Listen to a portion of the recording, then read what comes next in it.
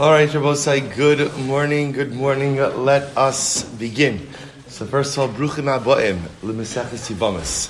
What an incredible zuchos to be able to, Baruch Hashem, yesterday finish Seder Moed, Meseches Chagiga, and Meretz Hashem today begin Meseches Yivamis, Seder Nashim.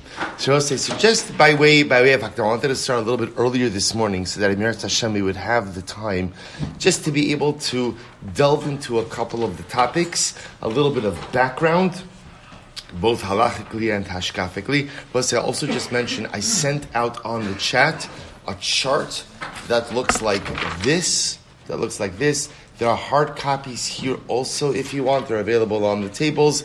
You're going to see there's some of the charts. I just took them out of the Art Scroll Gemara. Actually, some of the Chevra showed me that apparently I made the same copies, just bigger, 7.5 years ago, and handed them out as well. But they're going to be for reference material again, so you can follow on I posted it on the WhatsApp chat or physical copy as well. So just by way of introduction. So Meseches Yivamis, as one could imagine, is very much focused on the mitzvah of Yibum.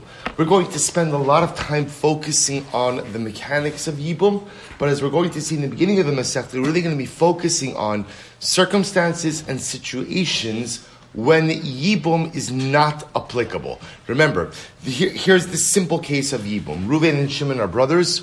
Reuven passes away without children. There is a mitzvah upon Shimon, the surviving brother, to marry his widowed sister-in-law. What's unique about this mitzvah? What's unique about this mitzvah is that under normal circumstances, Ishes Ach, a brother's wife, is one of the arayos, is one of the illicit relationships. And therefore, halacha l'maisa would normally be prohibited. So something that under normal circumstances is prohibited becomes an active mitzvah. So remember, just the contrast. Well, again, we'll contrast as we get in. So we're going to start the Masechta with a discussion regarding circumstances in which Yibum can't occur, which of course is always interesting, right? We don't really begin with the mechanics, ultimately, again, of when Yibum can occur, but the specific circumstances when one would not be permitted to go ahead and perform Yibum. I say, B'derech HaShkafa, I saw something beautiful. There is a sefer called Metzutze Hashas. A couple of really beautiful Sfarim. I don't know if that they're new for me, so that I picked up yesterday. So in the Sefer Netzutze Hashas, he asks a simple question, just by way kind of hakdama, framing the Masechta. So he says as follows. He says, "V'alpian niskala yishlitin tam lama tchilas seder nashim hiba Masechta Yivamis." Why does Seder Nashim? Remember again, Seder Nashim is going to speak about a lot of the topics that govern halachos concerning women, that govern marriage. So why does Seder Nashim begin with Yivamis? In fact, again, if you think about this for just a moment, so the Rambam says really Seder Nashim should have begun with Meseches Ksuvas. But the truth is, he posits, the Mechaber posits, no. Seder Nashim should have begun with what? It should have begun with what? Kiddushin. Right? If maybe you can go from Kiddushin to Ksuvas, or from Ksuvas to Kiddushin, and then ultimately again Gittin, Yivamis. There could be different orders that you go ahead and you do for the Masechtas. But it's strange to start Seder Nashim with Meseches Yivamis. Right? First of all, Yivamis is a relationship that is triggered by death. And remember again, Yivamis is a very specific circumstance where a man's dying without children. Why begin with Meseches Yivamis? And he says something absolutely amazing. He quotes over here, Ulefia Nizkal Yesh Lomar, Demishum Kivodo Shal David HaMelech Alav Shalom. Da'asi Mehanich Treyevumi. So we'll say, he goes on and he explains, remember, the codifier of the Mishnayos was Rabbi Yehuda HaNasi. Right? Rabbi Yehuda HaNasi was a great grandson of, direct descendant of David HaMelech. And out of deference, out of kavod to his alter Zayda, Rabbi Yehuda HaNasi began Seder Nashim with Meseches Yivamis. Why? Because David HaMelech himself is the result of two Yibum relationships. What are the two Yibum relationships that David HaMelech is a result of?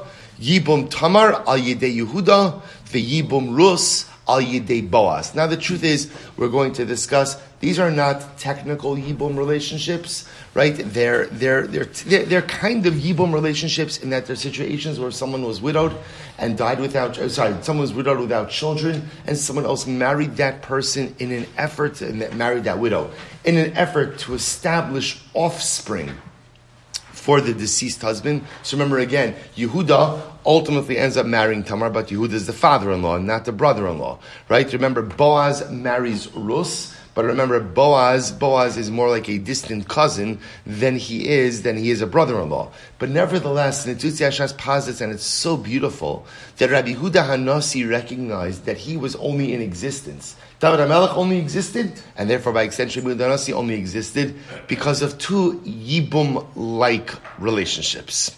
And because of those two Yibum-like relationships, Pasach Rabbeinu HaKadosh Da'asi Minei Seder Zeh B'Mesechta Sha'al Yidei Shema Niskarim Osim Hayibumim Shemehem Ba David HaMelech. And by the way, it's also interesting because remember the name of the Mesechta is Yevamas, which is plural, as opposed to Mesechtas Yibum.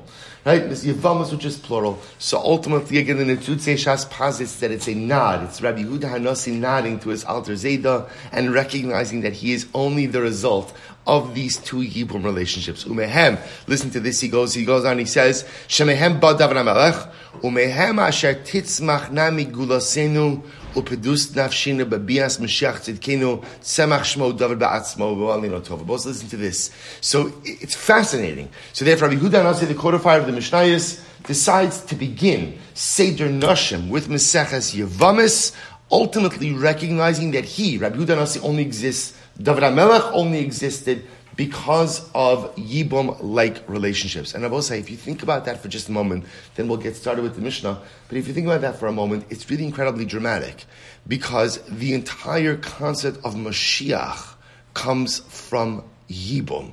And if you think about Yibum on a deeper, almost hashkafic level, what Yibum really represents is the ability to bring a geula from Sarah. There's a tragic loss. A man is dying. A man has died without children. A traumatic loss on so many different levels. A loss for his wife, a loss for the opportunity for future generations. And then what does Yibum represent? Yibum represents salvation. Yibum represents Yeshua. Lahakim Shem Lazera Abba was going to see. We tried to perpetuate the memory of the deceased brother. Yibum represents the ability to pull salvation out of suffering. That's what Yibum represents. And I will say that's how we begin Seder Nashim. That's how Rabbi Yehuda Hanasi wanted to begin Seder Nashim. With this strong motif, this strong idea. You only have a David HaMelech, and therefore by extension you only have a Mashiach because of Yibum. And that's the metaphor of the Masechta, that's the metaphor for life. To try to always bring salvation from suffering. So I will say with that, let us begin. So here we go. I will say, we're going to get a little bit technical for a little bit of time. I will say, here's what I want you to do as we prepare for Mesechus Yevamis. Take a deep breath. Take a deep breath. Maybe pour a little something into the coffee. Right? Take a deep breath. And I will say, just open your mind and just follow along the steps. We're going to see there's actually nothing here that's complicated. It's just sometimes gets intricate. And with intricate things, the problem becomes when I miss a step along the way, we're going to see if you miss one step, kind of what ends up happening is you get lost for some amount of time. So as long as we'll take it slow, and as long as we're together with the steps, we're going to be absolutely fine. Says the Mishnah, we'll say, Mazel Tov, Mesechus Yevamis. We're so excited to be with you, Amir Sashem. Incredible. Chamesh esrei nashim potros tsarosehen v'tsaros tsarosehen. 15 women exempt their co-wives and their co-wives' co-wives. You're already thinking, oh God, right? So let's say, so now watch this. So take a look at the sheet that I just gave you, because let's just talk about, thank you. Let's say we thank our Talmud Torah sponsors for the month of Adar Beis. Thank you for the reminder. To thank Leah Sol for dedicating all of the shiurim and drashos this month in honor of all those who organized the groundbreaking, and Baruch Hashem, those who devote themselves to the shul. We thank Leah for her incredible generosity. And I will say with that, let's come back. So remember, the Mishnah says, 15 women exempt their tsaros, their co-wives, and their co-wives' co-wives from Yibum. Let me tell you one other piece of information before we delve into this. So I will say, let me just paint for you a very simple scenario. Very simple scenario. Actually, let's take a look. Let's say, see on the sheet that I gave you, look at table A, right? Table A. So we'll say, so this is tsaras tsara. So here we go. So says the Gemara, we'll say, so take a look at this. You've got three brothers, Ruvain, Shimon, and Levi. Okay? We'll say, see where I am, table A? Again, if you're following on the WhatsApp, I did not label them, but on the WhatsApp group, this is the upper left table. So now watch this. Three brothers, Ruvain, Shimon, and Levi. Ruvain has two wives, Rachel and Leah. Good with me so far? Good, Rachel and Leah. Now both say, to kind of, what makes this case a little bit complicated, is Ruvain's first wife also happens to be his niece. Right? So Ruvain married Shimon's daughter. Okay? So Ruvain's two wives, Rachel and Leah. Rachel and Leah are what we call tsaros, co-wives. There's a reason why the halacha calls co-wives tsaros, right? Is because it never works out, right? Never ever works out. It's by definition an antagonistic relationship. So we have Rachel and Leah, the co-wives of Ruvain. Now remember, or they're co-wives of each other. But Rachel is Shimon's daughter. Okay, so therefore, again, Ruvain married his niece. Rachel is Shimon's daughter. Then we'll say, now what happens afterwards? So now Ruvain dies. And I will say, so now what ends up happening is that we're going to discuss, interestingly enough, what occurs when there's Yibum with multiple brothers, who's obligated to do it. Okay. Now I will say, what happens in this case is something very interesting. Remember, when Ruvain dies, Shimon can't do Yibum. Now remember, when you look at this, who can't Shimon do Yibum with? Right? Rachel. Why? Rachel is his daughter. So I will say, so the first halakha of Yibum we're going to see is once you can't do Yibum with one of the wives, that precludes you from doing Yibum with any of the wives. So as far as Shimon is concerned, he's out of the Yibum picture. Because once Shimon can't do Yibum with Rachel, by definition, he can't do Yibum with Leah as well. Okay? So therefore, I'll say Shimon's out. And Shimon's out for both wives. So what ends up happening? Levi, so I'll say, so now, if you go ahead and you go to the second box in table A, the second box down. So now remember again, Levi, right? Levi was also married beforehand, before Reuven passed away. Right? So Levi has his own wife, Miriam. Now what ends up happening is Levi ends up marrying, doing Yibum with Leah. The boss say we're going to see that in a Yibum situation, where let's say in this case Reuven was married to two women, Yibum does not mean the taking of both wives, of both widows. Yibum means the taking of one of the widows. So in this case over here, Reuven passed away. Shimon can't do Yibum, because remember again, one of Reuven's wives is Shimon's daughter. So therefore, again, Shimon is out, because again, remember, once he can't do Yibum with one wife, he can't do Yibum with either of the wives. Okay, so go down on table A to box number 2, second box in the middle, or second section in the box, I should say. Levi does Yibum, right? Levi, the surviving brother, ends up going ahead and doing Yibum. He marries Leah. So now Levi has two wives, right? Miriam, who he was married to before, and Leah, his Yibum wife. Good. So far, so good. Go to the last piece now in table number A. Both say now what ends up happening? Levi dies. So both say, so just so we go ahead and we get our terms straight. In the top box of table A, Rachel and Leah are co-wives, right? Rachel and Leah are co-wives. In section number 2, remember again, Rachel kind of falls off the map because Levi ends up doing Yibum with Leah. Okay? So now Leah and Miriam become co-wives, right? What we call tsaros. Okay? Both say now the bottom section in table number A, now what ends up happening? Levi dies. So both say, so now something very interesting occurs here, which is what? Levi dies. There's only one brother left for Yibum. Who's the brother who's left for Yibum? Shimon. So I will say, what now we're going to see, this is the case of a tsara, co-wife. We're going to see, I will say, Shimon is unable to do Yibum. Now you look at this chart and you say to yourself, why is Shimon unable to do Yibum? I will say, are either Leah or Miriam related to Shimon? No. Why can't Shimon do Yibum? I will say, because remember, Miriam and Leah or I should say Miriam really, is what we call a tsaras tsaraso, the co-wife of a co-wife. Miriam is the co-wife of Leah, who was the tsara, the co-wife of Rachel, who was the daughter of, or who is the daughter of Shimon. And therefore, I will say what we're going to see essentially is the same way that essentially Shimon obviously can't do Yibum with his daughter. He can't do Yibum with Sarah, the co-wife of his daughter. And essentially what we're going to see is he can't go ahead and do Yibum with anyone who becomes the co-wife of his daughter. That's called the Tsaras Rasa. So we'll say, see, when you begin to distill it, it's not complicated. It's just a lot of steps. That's the case of Tsaras Saraso. Good. So we'll say, so let's go back to the Mishnah now. So we'll say, so now what the Mishnah begins with, and it's really fascinating how Maseches Yevamos begins, is we don't begin with how to do Yibum, or we don't begin with the discussion of when Yibum applies. We begin with the 15 circumstances when Yibum does not apply. So in other words, if any one of these women is married to a man's, or was married to a man's now deceased brother, the nature of the relationship precludes Yibum from occurring. So let's go through the list. Some of them we'll delve into, some of them we'll just mention. Obviously, these are all going to be dissected in the Gemara, in the Dap Mehez. So we'll say, here we go. So Chamesh Esrei Nashim Potros Tsaros Sehen Vitzaros Sehen Mina Chalitza Mina Yibum. So also we're going to see there are 15 women who, because of their nature of their relationship to the surviving brother, themselves can't do Yibum, or I should say the surviving brother can't do Yibum with them.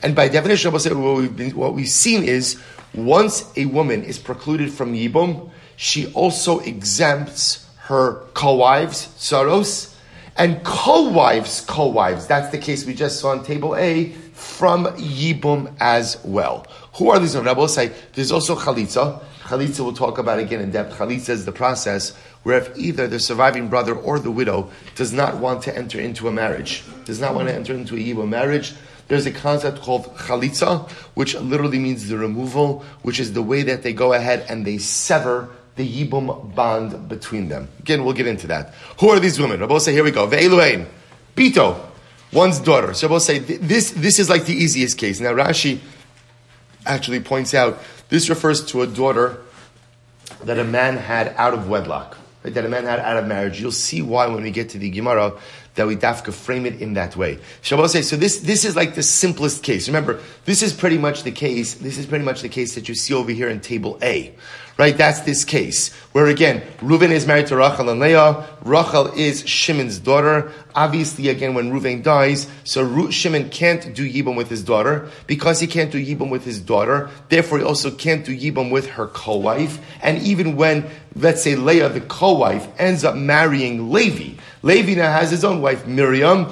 Ultimately, when Levi dies, Shimon can't do Yibum with Miriam either, because she is the tsaras of the co-wife of the co-wife of Leah, who was the co-wife to Miriam, who was the daughter, the co-wife of Miriam was the co-wife of Leah, who was the co-wife to Rachel, who was the daughter of Shimon. It's like Chagaja, right? It's like marital Chagaja. So therefore again, that's the case of Bito. Bas Bito. The same thing would be Rabbi Saif what? If let's say, and again, the easiest thing just to focus on over here is table A, right? So imagine for a moment if Reuven wasn't married, if Rachel wasn't Shimon's daughter, but was Shimon's granddaughter. It's the same issue, Rabbi Saif. Essentially, remember again, what we're seeing over here is any time your sister-in-law is an erva to you, is someone you would not be permitted to marry. And Rabbi Saif, again, I want to be clear. You're never allowed to marry your sister-in-law. What we're talking about over here is halacha l'maisa. There's another erva identity upon your widowed sister-in-law. So again, if your brother married your daughter, if your brother married your granddaughter, right? Bito, Bas Bito, Bas Bino, your brother married the daughter of your son. This is, and again, Bas Bito is your granddaughter from your daughter. Bas Bino is your granddaughter from your son. Bas Ishto is the daughter of your wife. The daughter of your wife. Now, both say, we're going to see this case of Bas Ishto could manifest itself in one of two ways. It can either be just her daughter from a previous marriage, or your daughter from a marital relationship. But it's called Bas Ishto. Bas Bina, the daughter of your wife's son. Right? So this is your granddaughter from your wife's son. Bas Bita, your wife's daughter's daughter. Chamoso. So we'll say, so again, all of these cases, it's the same theme. In all of these situations, halacha l'maisa, you can't marry any of these people. They're an erva. Therefore, but your brother can. Your brother can, right? So we'll say, your brother can marry your daughter. Your brother could marry your granddaughter. Your brother could marry your wife's daughter. All of these relationships are permitted to your brother. The problem is, if the brother dies without children, all of these women now fall before me for yibum. And I can't do yibum. I want to point out something amazing. Just understand, as I mentioned in the Hakdama, yibum itself permits a forbidden relationship. But yibum only permits one type of forbidden relationship, right? It only negates or only lifts or only suspends one type of erva.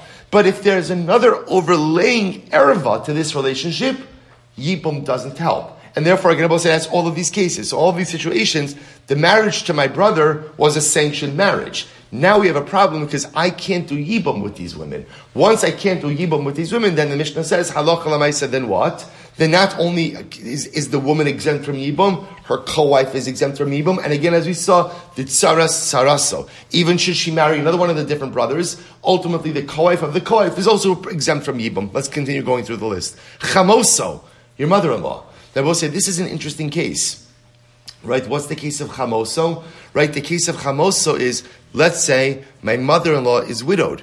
Right? And what happens? So, right, what happens? My mother. So, we'll discuss exactly, right? So, we'll say, no, remember again, yibum is not a din in the childlessness of the woman.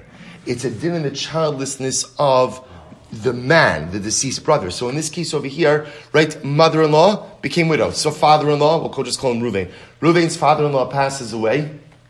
Right? His mother-in-law is single now, obviously. His mother-in-law marries Shimon, his brother. I don't know, whatever, right? So, right, your brother-in-law married, we'll say, there's going to be like a lot of these cases where you scratch your head and you say, huh? Right? Just leave it. Just leave it alone, right? Let it be like we learned, like in Chagiga, there are certain things you're not supposed to ask about, malifnim, malachor, malamala, malamata. Don't ask, just go with it. Hey, so we'll say, so ultimately in this case, Shimon marries his brother's mother-in-law. Permitted relationship? Absolutely. So Shimon marries Ruvain's brother-in-law. Fine. Now Shimon passes away. Shimon without children. Obviously, the mother-in-law has children, of course. Right? Shimon passes away without children. So now, of course, Ruvain has a yibum situation with his mother-in-law. Well, the mother-in-law is an erva. A mother-in-law is an erva. And therefore, again, I will say, that's what I'm saying. It's all this, it's the dynamic, the mechanics are all the same. And we're just filling in, there's just 15 different women that happen to fall into this type of category. Chamoso. Ein chamoso. Another interesting one. Let's say Shimon, the brother, marries Ruvain's mother-in-law's mother. So, in other words, that Ruvain has a grandmother-in-law who is available, right? She's widowed, and now what happens? Ruvain's brother Shimon marries this woman. So once again, my mother-in-law's mother is also an erva. So all the same cases, Eim Chamav, or my father-in-law's mother, Achoso Me'imo. They both say these cases actually get very interesting. So Achoso Me'imo means a maternal sister. We'll say, if you take a look on the sheet again, let me just show you this, because this is, again, as you can see, I'm not going through the graphs on every single case, but certain cases which give us certain important yisodos we should have. So take a look at the table. I labeled it on the sheet B, Achos Me'imo. Achos Me'imo. So we'll say, so just so you see how this case works over here. So here, we'll say, so look on the top of the chart. So let's start from the right side going left, right? So on the right side, you've got father and mother, right? Father and mother. So ultimately, again, father and mother have a son, Ruvain, okay? Go to now the extreme left. Father and mother have a son, have a daughter, Sarah. Okay? Shabbos says, so now what happens? Both fathers and mothers get divorced. Right? So right hand father and mother get divorced, left hand father and mother get divorced, and the new marriage is the middle mother and father. Middle mother and father now get married, Baruch Hashem, and they have a son, Shimon. So we'll say now when we look at a little bit of this chalent over here, so remember again, something fascinating happens. Are Sarah and Reuven related? Not yet. Right? Not at all. They're not related. To be clear, they're not related at all. Sarah and Reuven are not related at all from a halachic sense. So what ends up happening? Sarah and Reuven get married. Sarah and Reuven get married. So Shimon, right? Shimon knows everyone at the chasana, right? Why? Right? Why? Because they're either coming from his half-brother's side or from his half-sister's side, right? That's the whole chasana, right? So Shimon's half-brother marries his half-sister. And I both say, again, sounds strange, but to be clear, 1,000% permitted. Because remember, Sarah and Reuven are not related. They're not related at all. But I'm sorry, I see I did not make enough copies of the sheets. I apologize. Oh, there should be a couple. But I did send it out on the chat. It's on the WhatsApp chat. So I will say, so just so you see what happened over here, is so Sarah and Reuven get married, totally permitted. So what happens now? I will say now, unfortunately, Reuven passes away. And Reuven passes away without children. So I will say, what do you have a situation over here? Of Shimon having a Yibum situation with his maternal sister. Shabbos say what you begin to see over here is that a maternal sister is an erva. That's the point the Mishnah is making over here. But so we're going to see, by the way, something very interesting happens. Yibum is actually only with a paternal brother. If you just have a maternal brother, there is no mitzvah of Yibum, which we'll discuss. So Yibum only applies with a paternal brother. So, but yet, a maternal sister is an erva as well. So I'll say that's the case ultimately again of achoso me'imo, maternal sister, va'achos imo, and I will say one's mother's sister. So this is another very interesting case over here. But I will say if you look at the next table down, C, and this will be the last table. Actually, we'll focus on one more after this. Achos imo, I will say is take a look over here. You've got, just to show you how this works, right? You've got Yaakov and Chana, right? Yaakov has two wives, Chana and Rachel.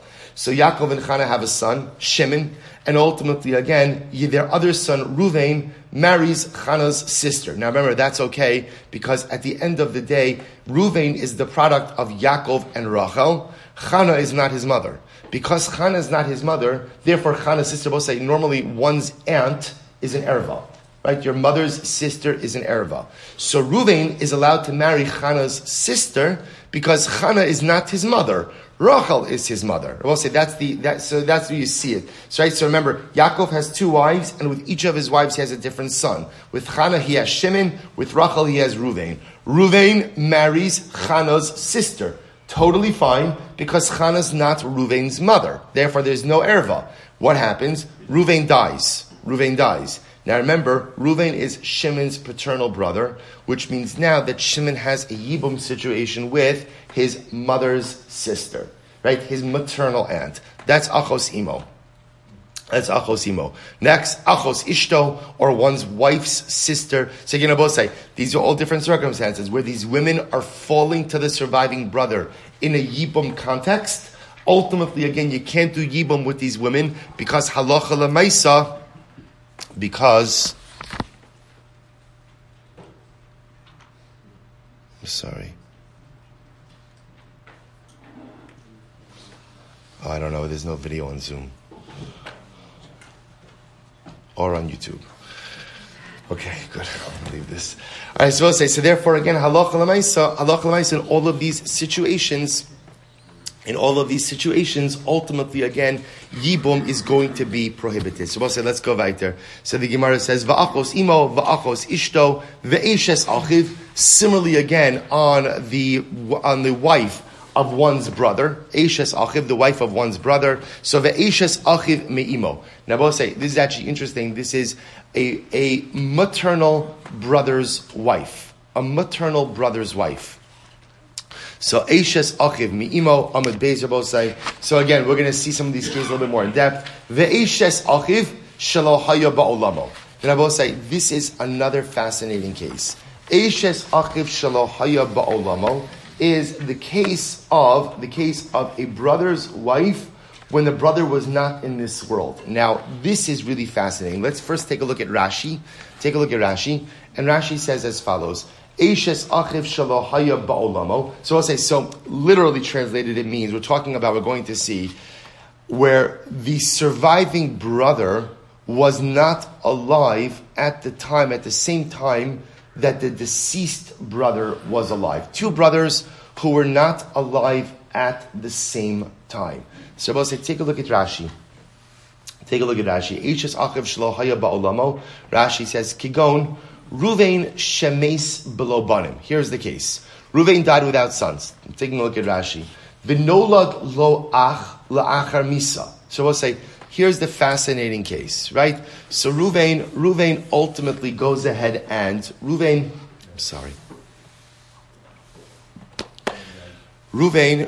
passes away. And after Ruvain passes away, Ruvain's mother has another son. Right? So therefore, again, Ruvain has another brother, Shimon. But Shimon was born after Ruvain's death. So Kigon Shem Ruvain meis below banim. Ruvain dies without children. V'nolad lo ach la'achar misa. And ultimately, again, another brother is born to his mother after Ruvain dies. So let's just illustrate this family tree just a little bit, right? So you've got Yaakov and Leah. Yaakov and Leah have a son, Ruvain. Ruvain marries, and ultimately goes ahead and passes away without having children. After Ruvain passes away, Yaakov and Leah have another son by the name of Shimon. Right? They name him Shimon. So Shimon is born after Ruvain has already passed away. So Shimon and Ruvain never lived, so to speak, in the world at the same time. Rashi says, Ushma Levi, va'amad Shimon, v'yibing ishto. Now what happens? Sa'alach alamaisa, right? V'lo isha achares, umeis v'lo banim, v'naflu shtehen lifnei Levi, shtehen pturos. Lefishi Eishes Ruvain Shenises L'Shimon Asur LeLevi V'Anosh Kar. So just to illustrate this over here, if you take a look at table D, so we'll say in table D, you'll see one of the final situations over here. So here you have a following situation. So remember again, actually, really, it's the same. Really, the principle, without even getting into the table, the principle is a simple one. The mitzvah of Yibum only applies to a paternal brother who was alive at the same time that the now deceased brother was alive. But halacha l'maisa, again, if let's say there are three brothers, like if there are three brothers, Ruvain, Shimon, and Levi. Ruvain and Shimon were alive at the same time, right? Levi was not. I'm switching around the names a little bit. Levi was born afterwards. Right? So we'll say, so now Ruvain passes away. Let's say again, Shimon marries, Shimon goes ahead and does Yibum. Ultimately, again, if Shimon were to pass away, Levi can't do Yibum with any of these wives. Why not? Because halacha l'maisa, Levi was never alive at the time of Ruvain's initial marriage. So because of that, halacha l'maisa, Yibum becomes prohibited. That's what's called Eishes ach shelo haya ba'olamo. A brother's wife who was not alive at the time, or I should say not a brother's wife, a brother who was not alive at the time of his now deceased brother's original marriage. Good. We'll see. So again, if you look at the table in letter D, so again, whatever, actually, let's go weiter. You could see it. Again, we'll delve into the intricacies. Sometimes it's hard to delve into the intricacies of these cases now, but Emirat Hashem will see it. So the Gemara goes weiter. Vikalaso. And ultimately, again, one's daughter-in-law. So I will say, so this is another interesting case. If you look at Rashi, Kalaso is Shemes Bino. I will say, here's the case, right? Where let's say a person's son is married, but then the son passes away. And I will say, what ends up happening? Halacha l'maisa, the man has a son passes away. Now, what happens is the daughter-in-law ends up marrying the man's brother. Let's give names, right? Reuben has a son, right? Well, let's call you Yaakov has a son, right? Yaakov's son is Reuben. right? Yaakov's son is Reuven. What ends up happening? So Reuven ends up getting married, right? Reuven gets married, and Reuven passes away. Now what happens is that, actually no, I should have illustrated it, well, whatever, right? So then what ends up happening? So right, Yaakov's son Reuven gets married, and now Reuven passes away. So Yaakov's daughter-in-law now marries Reuven's brother. Permitted relationship? Absolutely. The problem is now that when Yaakov's brother passes away, so Yaakov's daughter-in-law falls to him in Yibum. And of course, that is going to be problematic. So we'll say, that's the case of Kalaso, the case of daughter-in-law. So we'll say, Hari elu potros sarosehen vitsaros sarosehen min hachalitza umin hayibum. So we'll say, this is the exhaustive list of the 15 women who themselves are exempt from Yibum. So again, I will say there are three pieces over here. The first stage of this is all of these 15 women are an erva. So therefore, if any of these 15 women fall before the Yavam for Yibum, Yibum is illegal. Yibum can't be done. Now, I will say, when Yibum can't be done, we're going to see there's no Yibum, there's no Chalitza. The relationship itself never gets started. So I will say, so all these 15 women can't do Yibum, and what we see from the Mishnah is because they can't do Yibum, who else can't do Yibum?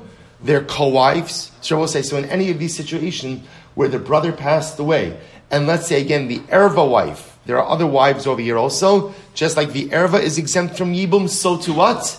Any of the co-wives, the tsaros, and not only that, but even should one of the tsaros do Yibum with another one of the surviving brothers, if that surviving brother passes away, so ultimately again, that surviving brother's wives become prohibited to Yibum to the original surviving brother because they are called tsaros the tsaros. They are called the co-wives. Of course, Rabbi will say that was table A. Good. So Rabbi will say, so that's the Mishnah goes on. And ultimately, again, all of these women are exempt from Yibum, from Chalitza ad sofa olam.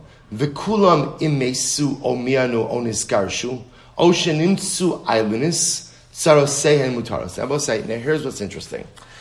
So in all of these cases, the erva scenario is intact at the time that the deceased brother passes away. What if, for example, we'll say, let's just use a very simple case. Let's go back to table A for just a moment. Right? Just let's illustrate this with the easiest case. So we'll say, the way we started this is, remember again, three brothers, Reuven, Shimon, Levi. Reuven is married to two women, Rachel and Leah. And remember again, Rachel is Shimon's daughter.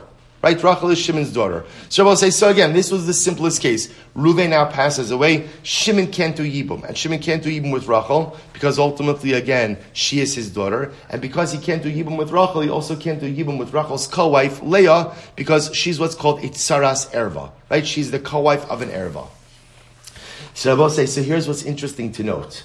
What's interesting is as follows. Let's say in this same case, Reuven divorced Rachel. Right? So Reuven is alive and well. That's the case over here. Mesu, right? So, or let's say, for example, Rachel passed away. She predeceased Reuven. Or Reuven went ahead and divorced Rachel before his death. Or Rabbi say, Mianu. So Miun, Rabbi say, is the interesting, Miun literally means refusal. Miun is the interesting halacha, which is, we know that a father has the biblical ability to marry off his minor daughter. And it actually creates biblical kiddushin. If there's no father in the picture, a brother, an older brother, or a mother have the ability to marry off a daughter / a sister, but that marriage is only d'Rabbanan. Because it's only d'Rabbanan, it can be dissolved very easily through something called miyun. All it requires is refusal. The idea that the Mishnah is highlighting over here will say something fascinating, which is, let's say halacha l'maisa, the marriage was dissolved prior to the death of Reuven. So now I will say, in this case over here, just focusing on table A, Reuven was married to someone who is an erva to his brother Shimon. But as opposed to when we started, Reuven died and the erva relationship was still intact. In this case, Reuven divorced Rachel, or Rachel passed away, so that at the time that Reuven dies, he has no wife who is an erva to Shimon. See, what the Mishnah is saying is like this. You might have thought that maybe the Havamim is, maybe once Reuven was married to a woman who is an erva to Shimon, maybe that erva status kind of permeates the marriage in its entirety, so that when Reuven passes away, Shimon still can't do Yibum with Leah, the remaining wife of Reuven, who's unrelated to Shimon. Kamash Malan, the Mishnah says, Imesu o mianu o niskarshu o shenimtsu ailenis. We'll talk about that in just a moment. And we'll say halacha lemaisa, in a situation where Reuven divorced Rachel, Rachel died, Rachel did miyun and therefore dissolved the relationship, or Rachel was found to be an ailenis. So we're going to talk about this. An ailenis is a woman who is incapable of having children, but not just incapable of having children, never develops signs of physical maturation. In such a situation like that, halacha l'maisa, we're going to see there's grounds for mekach tos in a marriage. Mekach tos, Rabbosai, means, literally translated, right, a mistaken sale. Right, when you enter into a transaction under a certain set of assumptions, and those assumptions turn out to have never been true. That's grounds often for the voiding of a transaction. We're going to leave the islandness on the side right now. We'll say the point over here is, by the time that Reuven dies, who's not in the picture? Using table A, who's not in the picture? Rachel. Right? Rachel's not in the picture. So in all of these situations, in that case, saros sehen mutaros. Ultimately, we'll say in this case, if Rachel's not in the picture, then the co-wives are permitted for Yibum. Shabbos say it's kind of obvious once you say it, but it needs to be said, lest you think that essentially once there's an erva in the marriage, it passels everything. No, the erva, what the Mishnah is saying is the erva only poses a problem vis-a-vis Yibum when the erva marriage is in existence at the time of the death of the brother. But in this case, Shabbos, I'm just focusing on table A. In this case over here, when Rachel was out of the picture prior to Reuven's death, Shimon would be permitted to go ahead and do Yibum with Leah. However, Viata Yochol Lomar Bichamoso Ubeim Chamoso Ubeim Chamov. But of course, you can't really do this. You can't really say this in a case of ultimately one's mother-in-law, the mother of one's mother-in-law, and ultimately, again, the mother of one's father-in-law, Shenimtsa Ailenis Oshemianu. But say all the Mishnah is pointing out is we grouped all of these things together, right? If a woman if the ever predeceased, or she did miyun, or she was divorced, or she was found to be an ailenis. Obviously, the case of one's mother-in-law, the mother of one's mother-in-law, and ultimately, again, the mother of one's father-in-law, you can't be an ailenis in those cases, right? Because an ailenis is women incapable of having children. Obviously, all of these women have already had children. So here's what's interesting.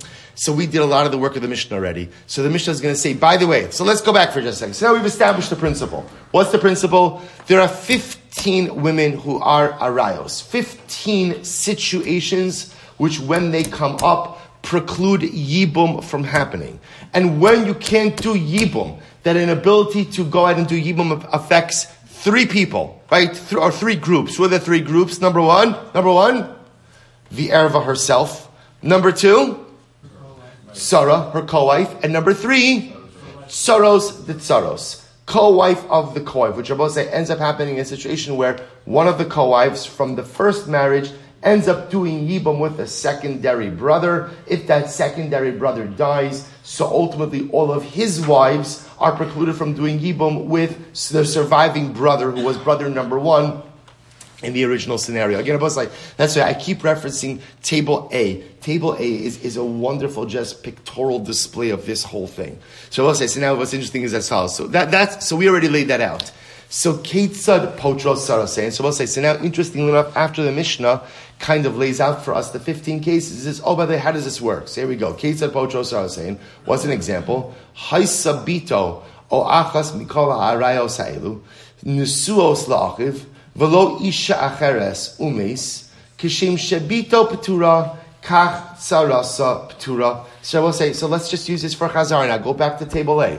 Let's just look at it once more and just look at it. So I'll say, see, here's the case. We're gonna get clarity on this. And I will remember again, all of the cases work the same. The mechanics is the same. The only thing that changes is the nature of the erva. So we'll say, what's the case? One more time. Right? Table A. 3 brothers, Reuven, Shimon, Levi. Reuven's married to 2 women, Rachel and Leah. Rachel happens to be Shimon's daughter. Shabbos says, so step one is what happened. Reuven passes away. Obviously, again, so Shimon's the oldest brother. We're going to say that halacha l'maisa again, Yibum is done initially by the oldest brother. Let's assume that for a moment. So what happens here? So halacha l'maisa, Shimon can't do Yibum. Why can't Shimon? Let's just go through this. Why can't Shimon do Yibum? Because Rachel is his daughter, right? Because one of the widows is his daughter. So halacha, therefore, halacha number one is once he can't do Yibum with one of the wives, then what? Can't do Yibum with any of the wives. That's the case of Tsaros. Beautiful. Kach Tsaras Petura. We'll say back to the Mishnah for just a moment. Holchat Tsaras Bito. V'nas v'niseis la'achev hasheni. V'lo isha acheres. So we'll say, now what happens? Still in table A. Go to the second section in table A. So what happens? So now Leah, the widow of Ruvain, does Yibum with Levi, the youngest brother. So now Levi does Yibum. So now Levi is married to Leah. Levi's married to Leah and to Miriam. Umeis, the Mishnah says, now what happens? Levi dies. Shabbos says, so now what happens? Shimon, the oldest brother, is still alive. And now again, Miriam and Leah stand before him in Yibum. Now, are either of these women related to Shimon? No. Right? But what are they? Kishim Shetzaras Bito Ptura. So remember again, let's dissect this a little bit. This is the last section in table A. Leah obviously can't do Yibum with Shimon. Why can't Leah do the Yibum with Shimon? Right? She was the co-wife of Shimon's daughter. Right? So Leah is already out of it from the beginning because Leah was the tzara. Leah was the co-wife or is the co-wife of Shimon's daughter. And not only that, kach tzara sepetura. Therefore Miriam becomes precluded from Yibum as well. Why? Because Miriam is what we call the co-wife of the co-wife. She's the co-wife of Leah, who was the co-wife of Rachel, who was the daughter of Shimon. And therefore, again, they're all precluded from Yibum. Afilu heimeya keitzad imesut sarosehen. So the Gemara says, kach tzara tzara sapatura. Va'afilu hein meya. So we'll say ultimately again, Rashi says over here, actually not yet. So Rashi says, I'm sorry, va'afilu hein kuf achim v'holchat saras sarasa shalbito v'nesyabna l'achav ashlishi v'lo isha acheres umeis v'lo barim shtein. So we'll say, by the way, this case in number one could go even if there are 100 brothers. Otherwise, they're both saying, essentially, as long as one of the wives continues to be the co-wife of someone who is Aser, right, she will continuously invalidate or preclude all of the future wives from doing Yibum as well. Afilu mea ketzad emesut sarosein mutaros. So haisabito o achas mikola arayos elim esos lachas. We'll say, what about the case? So we'll say, so therefore again, that's the illustration. And again, remember, as we saw, all of the 15 women pretty much fit into this same basic framework. Again, the relationships are a little bit different in each case, but the mechanics are the same. But we'll say, well, what's the case? Ketzad and mesut sarosein mutaros. And we'll say, what's the case where if the co-wife dies, the remaining wife becomes mutter to do Yibum? So here we go. Hay sabito achas mikal arayos elin esus la'achiv v'lo isha acheres meis sabito uniskarsha v'achar kach meis achiv sarasa muteres. So we'll say, go back up to just use the table A again. So just to illustrate in a different way. But we'll say same thing. Reuven, Shimon, and Levi. Reuven's married to two women, Rachel and Leah. Rachel is the daughter of Shimon. Now we'll say, imagine in this situation what happens. Rachel died. Right? Rachel died before Reuven. Right? So Rachel died before Reuven. What happens? Halacha l'maaseh. Now Reuven dies. Is Shimon allowed to do Yibum with Leah? And the answer is yes. Why? Because Rabbi say, interestingly enough, the erva situation is determined at the time of death. But because, again, Rachel was not in the picture, right? Whether she died, whether she was divorced, whether she did mion, whatever it is, doesn't make a difference. As long as she's not married to Reuven at the time of Reuven's death, then Reuven's surviving widow is permitted to do Yibum with Shimon. Incredible. So the Gemara says, V'chala yechola l'ma'in v'lo miana, tzarasa choletzes v'lo mesyabemes. So I will say an interesting final case in the Mishnah. So we'll say, let's go back. I mentioned miyun. So remember again, midah, right? So let's play this out. So let's say a man has a daughter. Let's say she's 11 years old, because that's the age we're talking about. She's 11 years old. Father's allowed to marry her off. Right, fathers? Let's marry her off, and ultimately, again, it becomes a biblical kiddushin. Let's say there's no father in the picture, right? There's no father in the picture. Shabbos say Salacha l'maisa. Salacha l'maisa. What happens? Salacha l'maisa. So now the brother or the mother marries her off. So by the way, we'll talk about why is that permitted, right? Where does that right come from? That is a rabbinic right. Because remember, from the Gemara's perspective, the best thing we could do for a young girl without a father is get her married, right? That provides a level of stability and security for her. So Chazal wanted the mother and the brother to have this ability, but it is only a rabbinic marriage. So as opposed to when the father marries off his daughter, if she wants to get out of the marriage, she needs a get. In the case of rabbinic marriage, as affected by the brother or the mother, all she needs to do is miyun, refusal, which literally means she says, I want out. If she says, I want out, Nabosai, interestingly enough, miyun only works if she does it before she becomes an adult. Right? If she waits till adulthood and remains in this marriage, the fact that she remains in the marriage during adulthood signals to us what? Her acquiescence to this relationship, and it morphs into biblical marriage. We'll discuss this. But if she refuses the marriage before she becomes an adult, then halacha l'maisa, the marriage is dissolved. So I'll say, here's an interesting case. What about any situation of yichola l'mayin? Take a look at Rashi. V'chala yichola l'mayin kigon she'erva ketana v'yichola l'mayin v'lo miyana umeis achiv hoil v'kidusha ina elam midrabanan v'zikas nefilas midrabanan ina potera sarasa min chalitza. We'll say, let's go back to table A just one more time, because this is really a riveting case. So we'll say, same case. Reuven is married to Rachel and Leah. But Rachel, let's call it Rachel, is not the daughter, but let's call it that Rachel is the sister of Shimon. Let's call it Rachel is the sister. And it would have to be, again, a situation where, obviously, again, she's not the sister of Reuven. Right? Shabbos says, so now watch this case. So what happens, halacha l'maisa, Rachel's married to Reuven, and let's say Rachel was married off to Reuven as a kitana, right, as a minor, by her mother or her brother, right, by her mother or her brother. So they now have a rabbinic marriage. Reuven passes away. So we'll say, so now what's the problem? Is Shimon allowed to do yibum? Now we'll say, look at the fascinating complexity over here. On one hand, you're going to say, could Shimon do yibum? Right? No, why? Because it's his sister. But his sister only has a rabbinic marriage to his now deceased brother. Yet, Leah has a biblical marriage to his now deceased brother. So I will say, interestingly enough, the Mishnah says as follows. Any situation where miyun is possible, but the miyun option has not been exercised, which means any situation where the erva is only in a dirabanan marriage. So I will say, isn't this fascinating? So you have an erva who was rabbinically married to the now deceased brother, and you have a co-wife who was quote unquote biblically married to the now deceased brother. So I will say, so what's the shaila? Can a rabbinic marriage go ahead and negate the biblical mitzvah of Yibum? Now, I want to point out, remember, it's two different women. The rabbinic marriage is to one woman who's the erva, right? And the biblical marriage is to another woman who's not the erva. So what do you do in that kind of situation? Ultimately, choletzes v'lo mesyav emes. Yibum is going to be illegal in such a situation like that, we will see. But ultimately, again, chalitza will be required, which is really fascinating. Chalitza will be required by nature of the fact that the erva marriage is only a dirabana. So take a look at Rashi once more. So in this case over here, the erva wife, right? The erva widow is a minor, and therefore technically again she had the ability to do miyun and dissolve her marriage to her husband. Umeis achiv, and now again the brother passes away. Hoil v'kidusha ina elam midrabanan.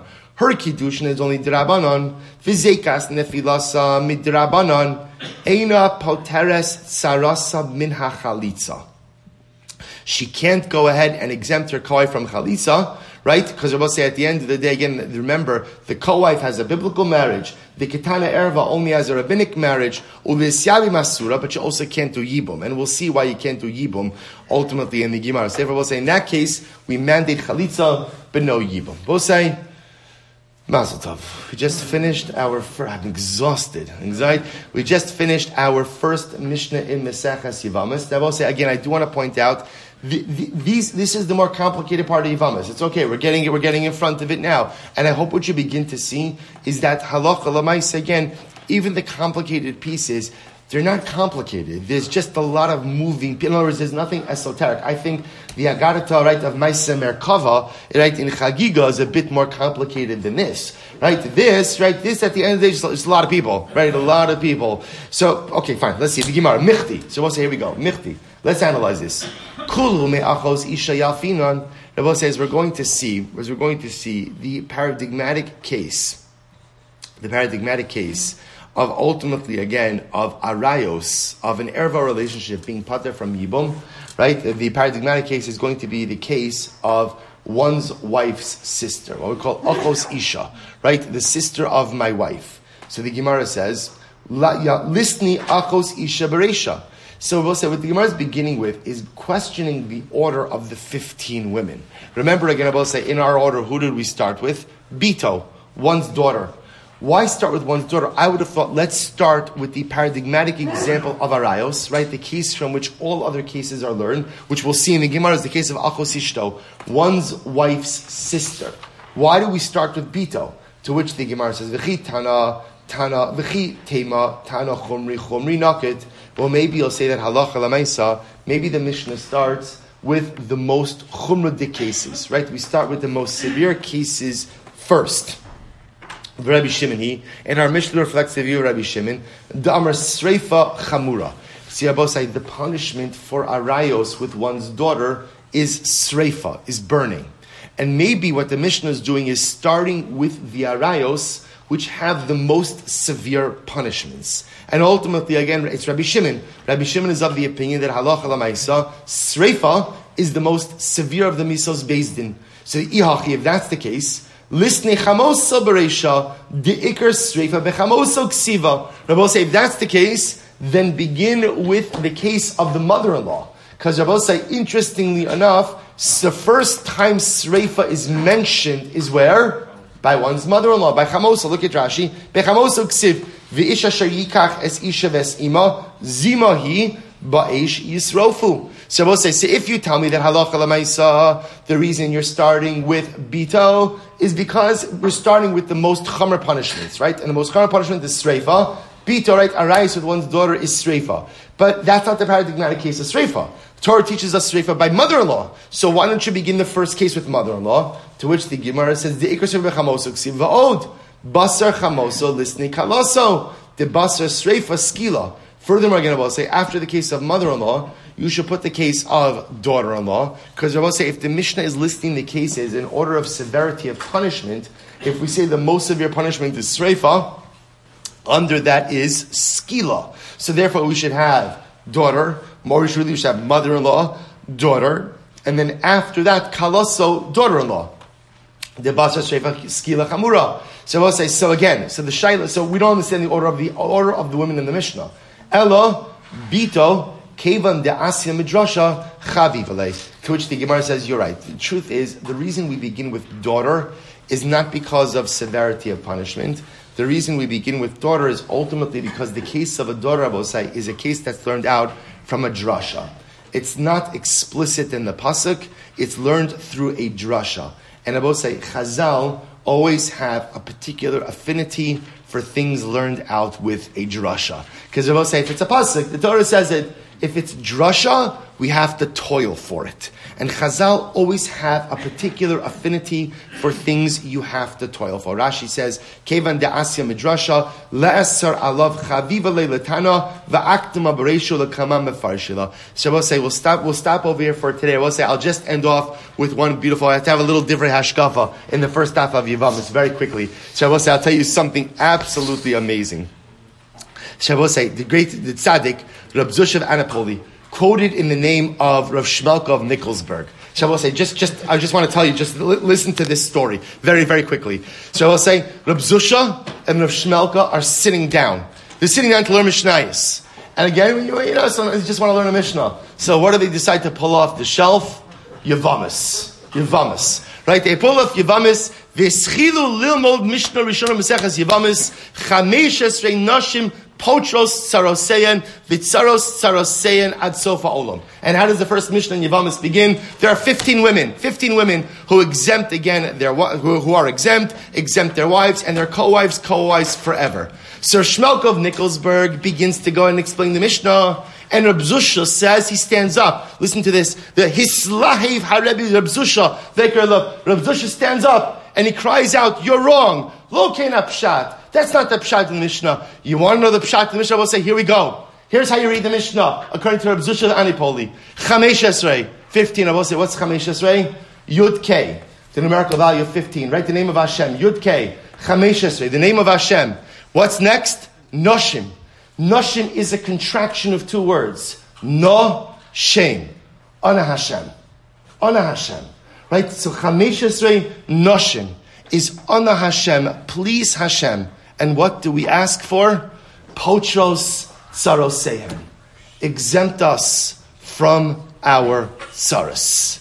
Says Reb Zusha of Anipoli. Do you want to know how to read the opening line in the Mishnah of Yavamis? Chamesh esrei noshim, Chamesh esrei, please Hashem, noshim, Ana Hashem, potros tsarosein. HaKadosh Baruch Hu, take us out of our suffering, exempt us from our suffering, bring to an end this bitter galus, and ultimately usher in the period of Geula. Shkar Chavosai.